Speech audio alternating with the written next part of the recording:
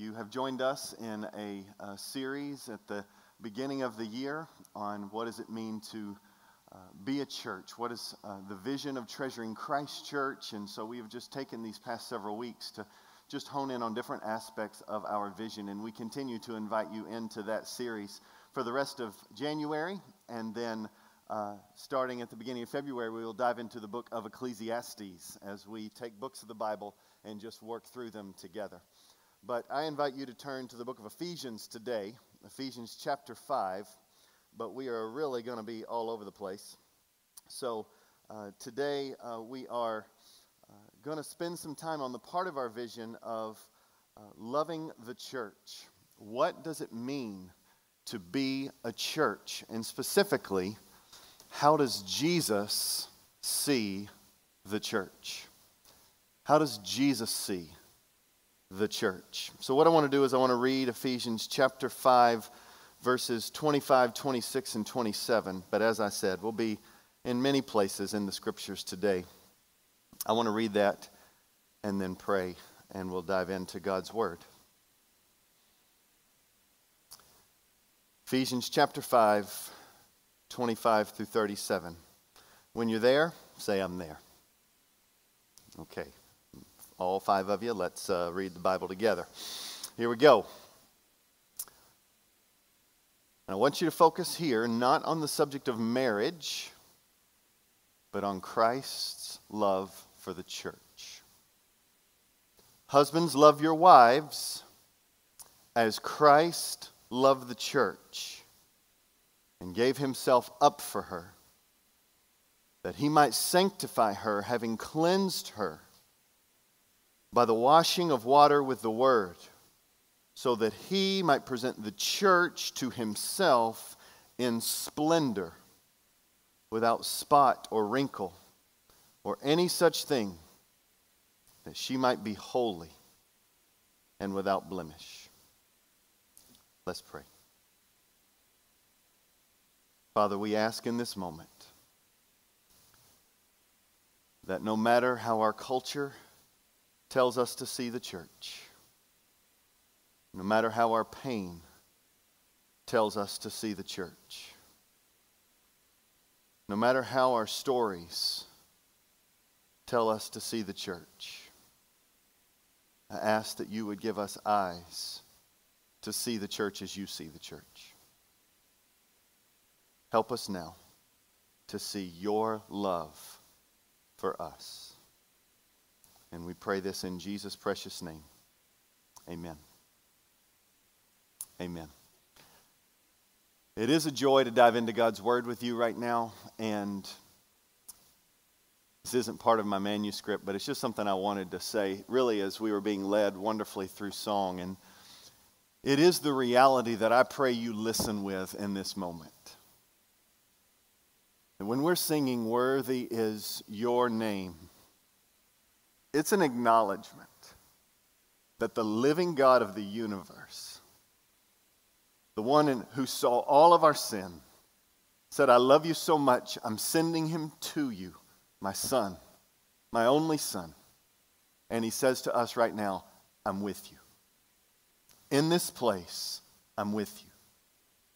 And so as you listen, my plea is that you will listen with the clear, fresh awareness that God is here. Not making it up, not forcing the reality. He is here because his people are gathered here to celebrate his son. So, with that mentality, we do long to see the church as Jesus sees the church.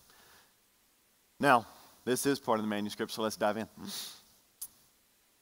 Sometimes you can see something one way, and you see it as optional or sometimes even hurtful. But then, after you understand it a little bit, you actually begin to see it as necessary and life-giving. Here's what I mean. Exercise. Do I get an amen? Okay? So when I think about exercise, I used to love playing sports growing up, still love to play sports. But when you talk to me about, go out and just run for fun, I thought you were crazy. And when we talked about post-college, I had this idea that I would work out in college and it would be my massive muscles that wooed my wife. That's just not the way my body's built, and it's not what happened, okay? Nor was it my intellect. I'm not sure what she saw in me. But God in his kindness, we got married 25 years ago in May, by the way. Praise Jesus to that. So, now, yes, amen. That's his grace. But when I think about exercise, and you think about working out, and you think about running, most of those things don't seem very appealing. They actually seem distasteful. They really seem optional, and the pain that is incurred when you do them is really, you would, like to avoid that at all costs. Now, then I began to, as I'm now in my mid-40s, yep, made it that far. When I'm in my mid-40s, you begin to see that your body acts differently than it did when you were in your teens and 20s. It's just how life works. You begin to think about exercise and the longevity of life, and you begin to read some studies that surprise you. A study that says if you walk about 30 minutes a day, it says every 2,000 steps reduces your risk of dementia, cardiovascular disease, cancer, and even premature death by 10% every 2,000 steps. Okay. Put that, back here.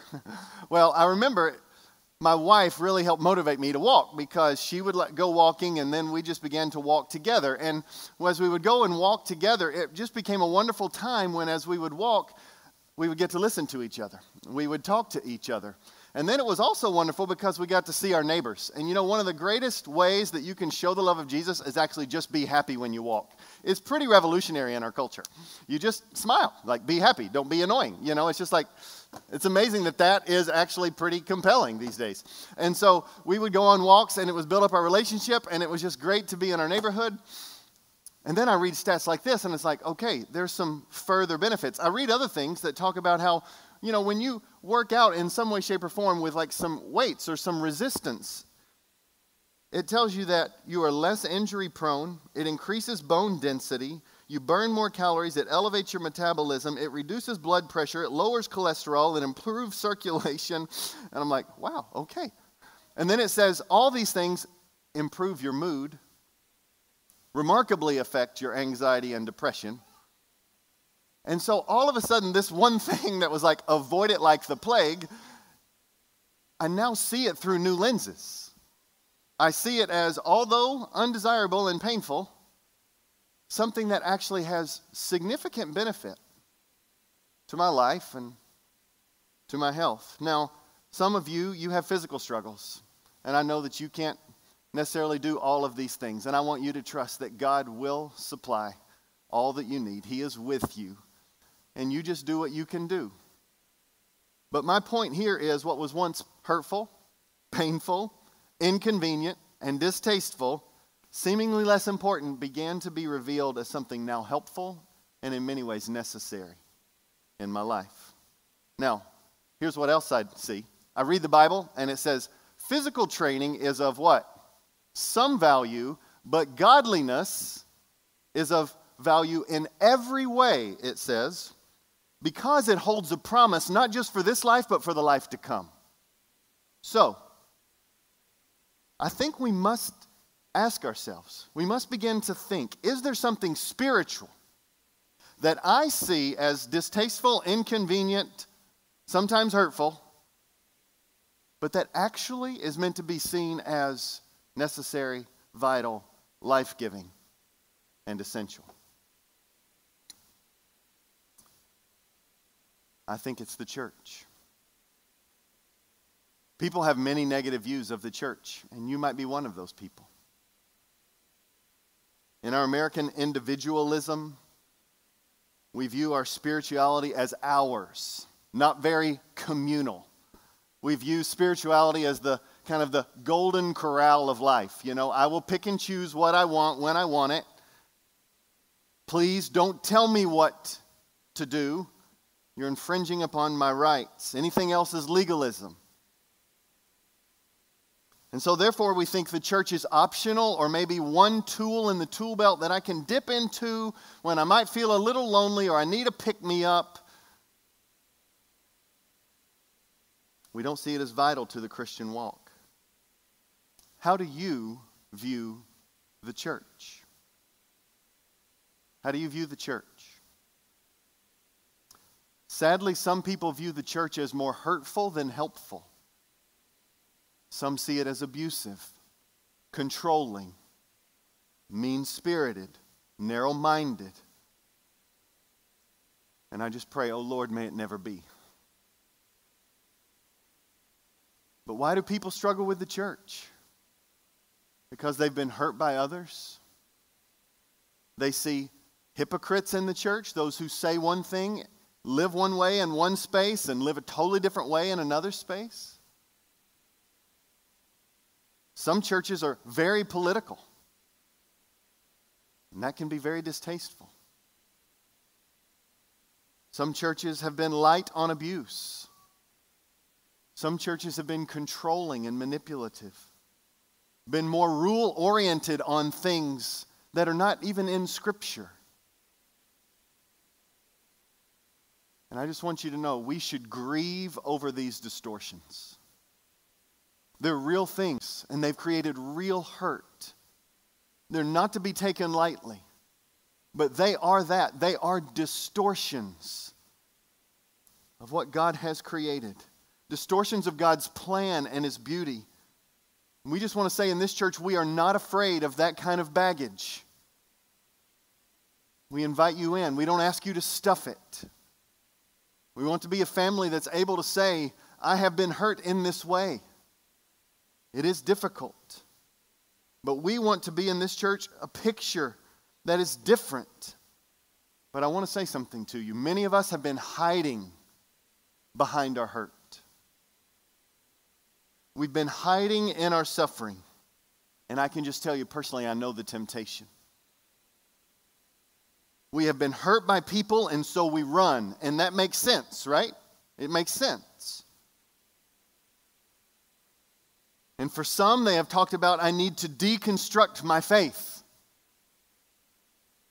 Not really because of new information that has come into our world, like, wow. No, it's because of new hurt. People have been hurt. And so they feel like they've got to trust nothing else but themselves and their fresh new discovery. But there's a huge problem with this approach. Many try to trust human reason as God. That I can think my way through this. I can figure this out. And that's a total product of the Enlightenment, which you have to understand is a philosophical worldview from the 1600s forward in Europe. And we have been doused by it, bathed in it, and we are told our reason is king. But for most of world history,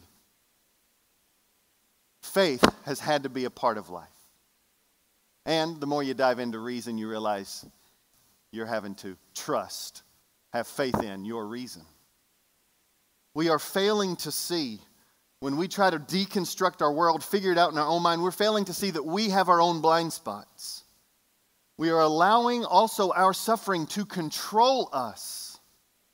So the church has hurt us, so we run away from the church, and we got to figure this out ourselves. But dear friends, there's another way to look at life. I was so helped by Matt Chandler in a sermon a while ago when he asked the question, how in the world did the followers of Jesus stay so close to Jesus even after they were hurt by one of their own? You walk around for years with a group of 12 plus, and one of your closest friends not only betrays your Lord and your Master, but it betrays you, hurts you, hands you over. You want to be disenfranchised with the faith that you're walking in, disenfranchised with the God of the universe.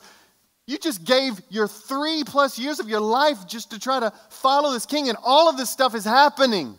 How in the world did they make it through that and not only become followers of Jesus, but devout. They gave their own lives for Jesus. How did that happen? And here's what Matt Chandler said, is because they were not looking at the life of their betrayer or at their opposers. They were looking at the life of Jesus. And many of us, when we think about the church, we look at all of the hurt and all of the pain, and God wants to meet you there. But make no mistake, we must, for life and happiness and joy, look at Jesus. We've got to look at a different life. A different life. And so the essential question for every follower of Jesus is, I want to see things as Jesus sees things. I don't want to lean just on my own understanding. I want to see things as Jesus sees things. And so today we're going to ask the question, how does Jesus see the church? Not how does our pain tell us about the church? Not how does our culture frame the church?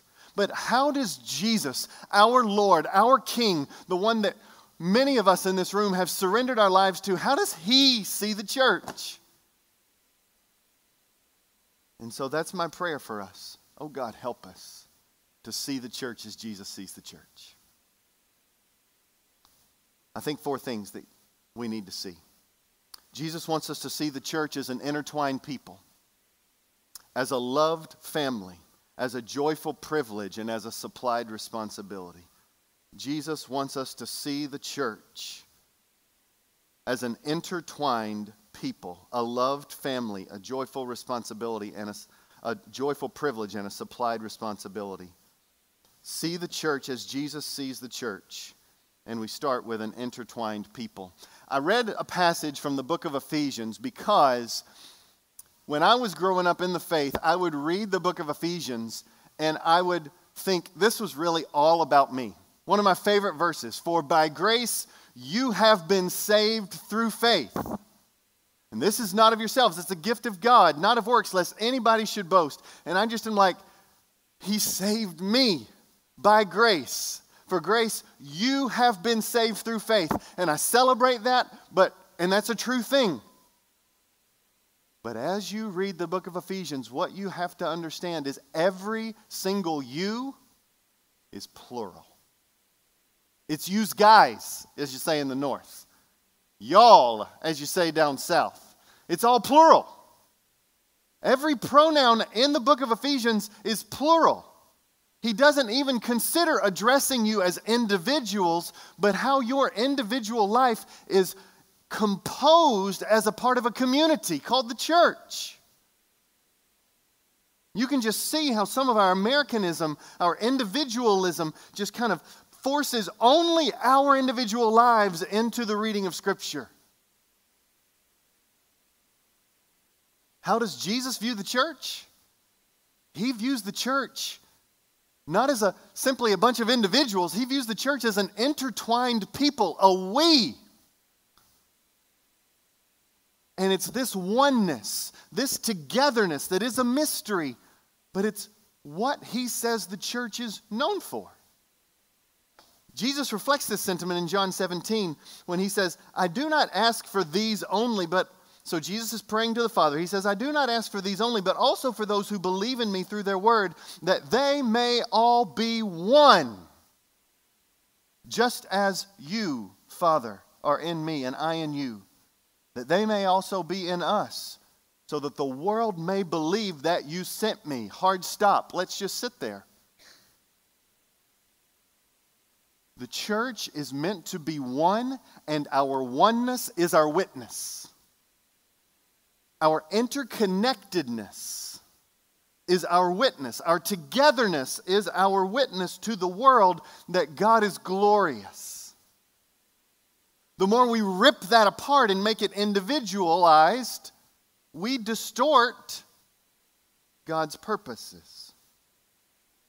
Our oneness is a part of what it means to be a people. 1 Corinthians chapter 1, the letter to the Corinthian church, it begins this way, verse 2. It says, to the church of God that is in Corinth, to those sanctified in Christ Jesus, called to be saints. And then he says, together with all those who are in every place who call upon the name of the Lord our Lord Jesus Christ, both their Lord and ours. Do you see what he's doing right here? There is a necessary oneness to the people of God, intertwined, but it is not simply universal, but it's also local. Do you see what he does here? He makes a distinction and he says that we are all, saints all over the globe are one because of our common faith in Jesus. But there is meant to be a local expression, an outpost of local connectivity that declares the love of God where we are located. There's the church in Corinth, and then there's the church universal that everybody's connected to. The summary is Jesus saves people to be an intertwined one another type of people. Not just connected generally with everybody all over the globe that professes faith in Jesus, which we are, which is what's so miraculous. But there's something unique about being a church. We are uniquely connected as Treasuring Christ Church, a local outpost of love. It's these people that we gather together, that we agree on what a view of God is. We agree on what it means to follow God. We submit to one another and uniquely to a plurality of elders, and we love one another as family, and we're on a common mission together uniquely to make Jesus known where we are. This is unique. That's how Jesus views the church. An intertwined, together people, not simply a bunch of individuals. But he also views the church as a family, a loved family. And I say loved because you just read through the book of Ephesians and man, it's got so much great stuff in there about Jesus' love for the church. But I just want to start in Ephesians chapter 4, verse 13, when it says that the church is meant to be the place where the fullness of God dwells. And a friend of mine, Jordan Thomas, said that enjoying the fullness of Jesus is very personal, but it's never private. We gather together and we experience uniquely the fullness of Jesus, and that is very personal to you and me. We personally connect to God through our singing and through listening, and God wants us to uniquely apply the word to our own hearts. It is very personal, but it's never private. It's connected. So we're not only an intertwined people, but we are a loved family, because I want you just to listen to Ephesians chapter 5. And I'm just pulling out the verses that highlight Christ and the church, and I'm just going to read them. Ephesians chapter 5, verse 23 and 24. Christ is the head of the church, his body. How does Jesus view the church? We are the body, he's the head. He tells us where to go. He sees. Because he himself is its Savior. And it says the church submits to Christ. Ephesians 5, 25 through 27. Christ loved the church. Loved her so much he gave himself up for her, that he might set her apart as unique, having cleansed her with the washing of the water with the word, in order that he might cleanse her and present himself with this beautiful gift called the church, without spot or wrinkle, that we might be holy and without blemish. That's the view towards the last day. Look at Ephesians 5, 29 through 30. For no one ever hated his own flesh, but nourishes and cherishes it, just as Christ does the church, because we are members of his body. What are you supposed to take from this? Yes, I want you to understand something here, but I want it far more than just get something in your brain. This passage says, you are loved. You are nurtured. The same attentiveness that you have when you get up in the morning to fix your hair, to brush your teeth, and pray you do that, and you wash yourself, and you get ready for the same attentiveness you have to your own body. It's meant to be this small sense of a parallel of Jesus' unique attentiveness to his people. He nourishes, cherishes. He looks at you. He cares for you. Isaiah 43, one of my favorite passages, he says he calls you precious and honored and loved. There's not one part of you he doesn't know. There's not one part of you that he isn't seeking to invade and encourage you in and supply you with. You are loved. You are loved. And if you have his love, then you have everything you need. That's a prayer I pray most every morning in Psalm 90, verse 14. Satisfy me early in the morning with your steadfast love, that I might rejoice and be glad all my days. His love is big enough to satisfy you. Most of us distrust him because we don't believe he loves us. If we know he loves us, we will trust his love. How does Jesus view the church? He loves the church. And friends, that means we should be comforted by that and rebuked by it. Rebuked because if Jesus loves the church, we should love the church. Love them. Attentive to their needs. Caring for one another. Sacrificing for one another. Which means we've got to do the hard work of looking where God is at work, because you're a person, I'm a person. People can be annoying, right? Yes, don't act all spiritual out there. Every one of you gotten frustrated at somebody. People can be annoying. They can be frustrating. Which means we have to do the hard work of looking through the lenses that Jesus looks at the church and says, in all the mess, in all the difficulty, we're going to look for grace and we're going to love the church. That's the rebuke. But the comfort is, you can love because you are loved. You aren't loved because you're not annoying, because you are, just like me. You're loved in the midst of being an annoying mess. He calls you significant, precious, honored. We just need new lenses when we look at each other, when we look at the church. And that means that the church has to stop being some organization or some event that we attend, and it is an intertwined people. It is a loved family. That's how Jesus views the church. And he not only views the church like that, but he views the church as a joyful privilege. A joyful privilege. Jesus died for the church.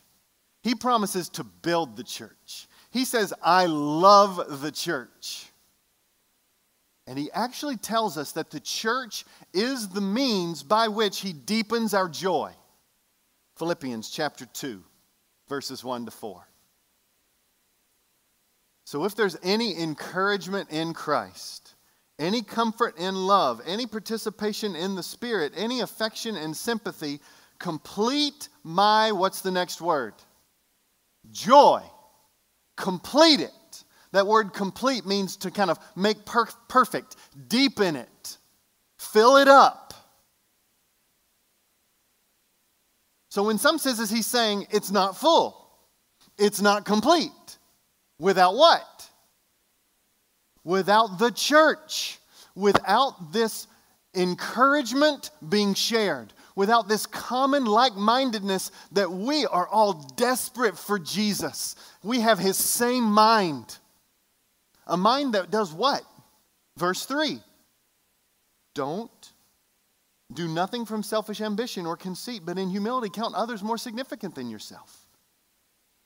This is the mantra of the church. We are loved by Christ, and we consider one another more significant than ourselves. And by so doing, our joy is fuller, wider, broader. It's deepened. It's made more complete.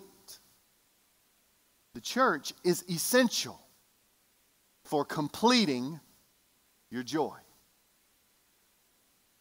I was reading an article in Time magazine on happiness. I'm always intrigued when the world tells us how to be happy. So I read the article. And I'm reading on happiness, and for our purposes, kind of what they're going after is what the Bible calls joy. So don't make this massive distinction here. Do you know that there are happiness experts? There are. 18 happiness experts were consulted for this article. I don't know how you get on that list of I'm an expert in happiness. It might be a burden really heavy to carry, you know. I am the happiest person on the planet. I'm one of the 18. I don't know how this works, but happiness experts exist, and they give this study on happiness, and they write this article on the, air quotes, secrets to happiness. They're not secrets.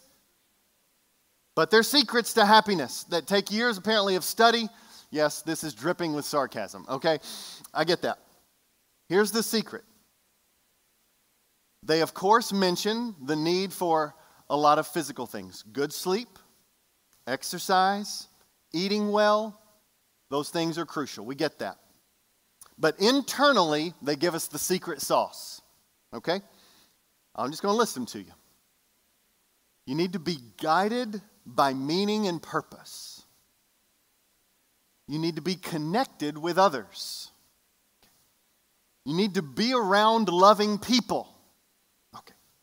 Like you need a hug or a shoulder to cry on or a person to share your joys with. That's what they mean by be around loving people. You need to choose to be thankful. Be aware of your emotions. Don't just stuff your emotions. Thank you, Book of Psalms. Be a singing or a musical people. Meditate and reflect in stillness. Practice compassion and serve others. The happiness experts literally seem to be stunned. They seem to be stunned, and here's a quote from the author. Literally it said, "We've heard it said," they didn't say where, "we've heard it said, it is better to give than to receive. Is it true?" The answer is a resounding yes. And then they go on to state a physiological study that parts of the brain are stimulated when you care for others that are the same places where food and sex stimulate parts of the brain. Okay. I just stopped reading and smiled. The God, the creator of the universe, has told us happiness lies not in controlling your own life, but in surrendering your life into the control of the one who created happiness, into his fatherly care. And the happiness experts, after all the study, they just ended up quoting God's words. It's more blessed to give than receive. And I don't know if you were able to spiritually process that whole list I went through. Every one of those, if made Godward, are in Scripture. But then I began to think about the church. And then you begin to see every box checked for happiness that was listed in this study in the church. Here's what I mean. A community where people welcome one another as Jesus has welcomed you. People to serve. A context where you're able to use your gifts and care for other people and consider them better than yourself. A weekly gathering of common purpose where we say, Jesus, you're better than life. And I want to center my life on him. A place where we can sing and enjoy truth through music. A people where we can meditate with and be encouraged with. A place where we can be thankful and to out loud our thankfulness. A people with whom we can acknowledge our difficulty and not stuff them. A place to share and not escape hard seasons or emotions. A people to pray for you and hug you and cry with you. Loving people who, though imperfectly, They earnestly are characterized by love. Do you see what God has done? The creator of happiness has hardwired it as a necessity for the people of God to be the people of God in the church. And it checks off every box that I don't know how many years of study it took. It just shows that our God cares about our joy. He cares. And He is telling us, I view the church as a joyful privilege. I view the church as the place that actually completes and deepens your joy. Yes, there's drama. But there's drama on this earth because we're all on it. And the drama is meant to give us a longing for the day when we'll be before Jesus and our joy will be really complete and full.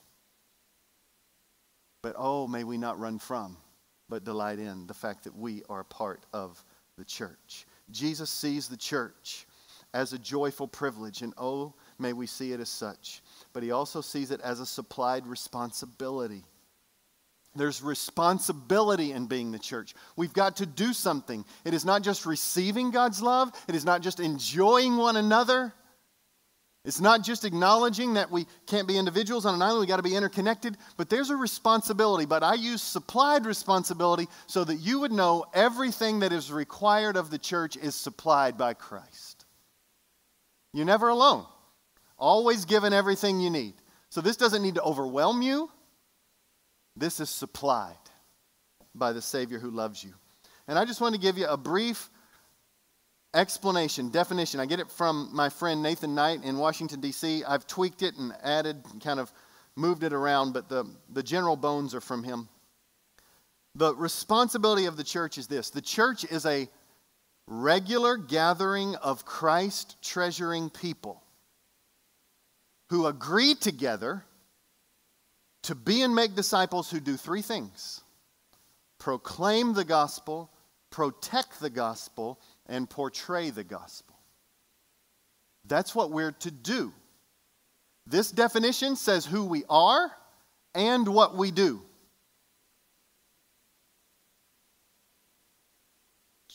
Just to help you, the word church, if you dissect it, the word is ekklesia. Yeah, and I intentionally hard-K'd it, okay? Ek, out of, klesia, called ones.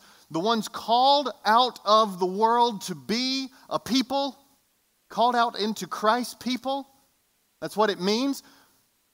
But in New Testament times, the word church just simply meant gathering. You couldn't be a church if you didn't gather. So the definition of church are called out ones who gather. They're the gathering called out ones. That's why we do what we do here. You can't be the church and just be an individual. It's like defying the definition. The church is a gathered people called out to be a people who love Christ. That's why Hebrews 10 says, let us consider how to stir up one another to love and good works, not neglecting to meet together as is the habit of some. And all of us could raise our hands that it has at some point wanted to be our habit, right? You get that. I wake up and I'm tired and I don't want to go. It feels optional. It feels inconvenient. Or I've been hurt. I don't want to do this thing. I get all of that. I've experienced all of that. And this is so beautifully acknowledging that we're called the gathered people. We've got to gather because we need one another to stir up love within us. It doesn't just come. We need one another. I need your example. I need your encouraging words. It even says in Hebrews chapter 3, encourage one another daily as long as it is called today, so that you are not hardened by the deceitfulness of sin. Do you follow that logic? If you do not make it your ambition to encourage people, it not only doesn't encourage someone else, but it actually works to harden your heart and make you more and more okay with sin. The church is meant to be a gathered people because as we gather, we stir up one another to love and we worship above all. We declare that Jesus is our King. What is the church? The church is a people who openly say, I'm in Christ and I love him. This definition, the church is a regular gathering of Christ treasuring people. The church is only people who love Jesus. It's only believers. That's what the church is. Christ treasuring people. There's a book called The Loveliest Place by Dustin Benge, and it says the church is more about who we are than what we do. There are tons of churches that tell you all that you need to do for God, but you will burn out, you will die on the vine if you first think of the church as what you do. The church is who you are, an intertwined, one loved family that when you're together with them, joy increases. Who are you? You've been loved by Jesus. That's who you are. You're a child. Christ treasuring people. That's why I read the passage I read earlier when it says Christ loved the church and gave himself up for us. One brother said, the church, the people, is the place where heaven touches earth. I get it. It feels hard to see that. I get that. Because sometimes we can be so messy. But this is the best foretaste we get is when I hear testimonies of how God helped you in your struggle. When I hear of people coming to faith in Jesus and their lives being turned upside down. When I hear community groups coming alongside those who are hurting and supplying meals and praying with and weeping with and giving patience to those who are suffering, but always saying, I'm there for you. Jesus loves you and encourages one another. When I hear text threads that are going out through all over this church of just how people are encouraging each other day by day. When I see generations being raised up to love Jesus. When I see our resources being pulled together in order that the gospel would go out to this city and all over the globe. When we get to be a part of that, we are seeing a taste of heaven on earth. And you remove yourself from that. If the church is optional, some type of event or club, it's a people that have been so infected by Jesus that we will experience him when we're together.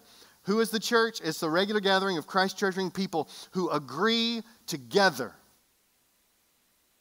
We agree together. We have to agree on who God is.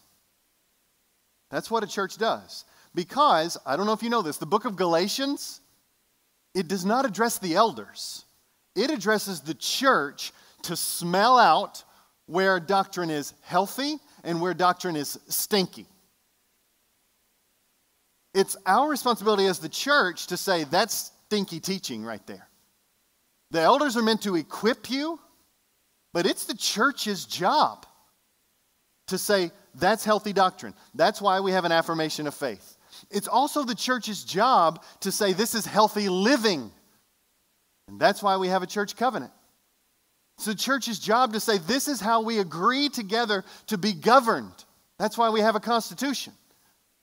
All guided by the scriptures. But we have to agree to something so that we can say what's in and what's out. That's actually the responsibility of the church. That's what we've been called to do. So we agreed together to be on Jesus' mission, to be and make disciples, the Great Commission, Matthew 28, 19 and 20. Go therefore and make disciples. That's what our job is. Teaching them to obey all that Jesus commands. And I think you could summarize it in these three things. Proclaim the gospel, protect the gospel, and portray the gospel. You can have a sermon on each one, so I'm not going to belabor it, but I do want to tell you what it is. Proclaim the gospel. This is what the church is known for. Speaking the good news of Jesus to one another and to lost people. Proclaim the gospel.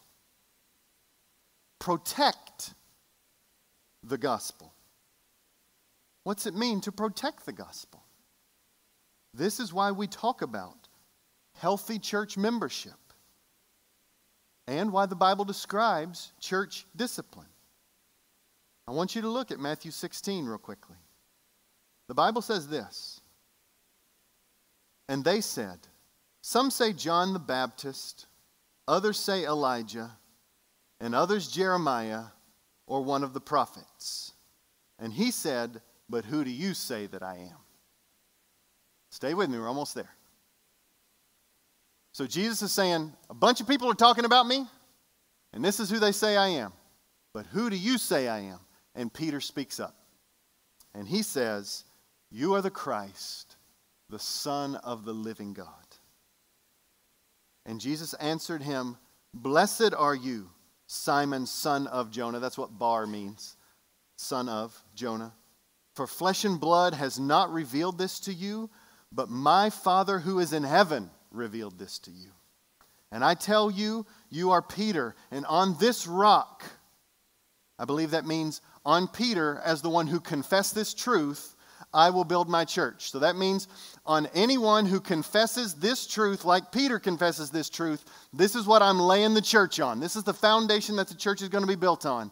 Anyone who says you are the Christ, the Son of the living God, that's my church. That's the foundation I'm building the church on. And so he says, I will build my church and the gates of hell will not prevail against it. There will be distortions, there will be attackers, there will be all kinds of painful things that happen, but I promise you this, Jesus says, because I'm the builder, it will be built. Nothing's going to stop it. You want a purpose to live your life on? There's one. And so, he says, I will give you the keys, church, of the kingdom of heaven, and whatever you bind on earth shall be bound in heaven, and whatever you loose on earth shall be loosed in heaven. And we have talked about this before, but just to reiterate it again, the church has these keys. The responsibility to declare, as best we can tell, these are the people of God. And when someone starts living their life in a horrible, unrepentant, doesn't matter how many times you go to them in a Matthew 18 kind of way, they just will not turn from sin. It's the church's responsibility to say, we can no longer verify your faith. It's no longer certain to us because you keep running from the very things that Jesus said run towards. It's the church's job to declare this is the church, and it's the church's job to say, please turn from sin. Please turn from sin. We love you too much. Don't run your life over a cliff. And if they keep doing it, it says remove them from the church. It's the church's job. Meaningful membership, church discipline, that's how we protect the gospel.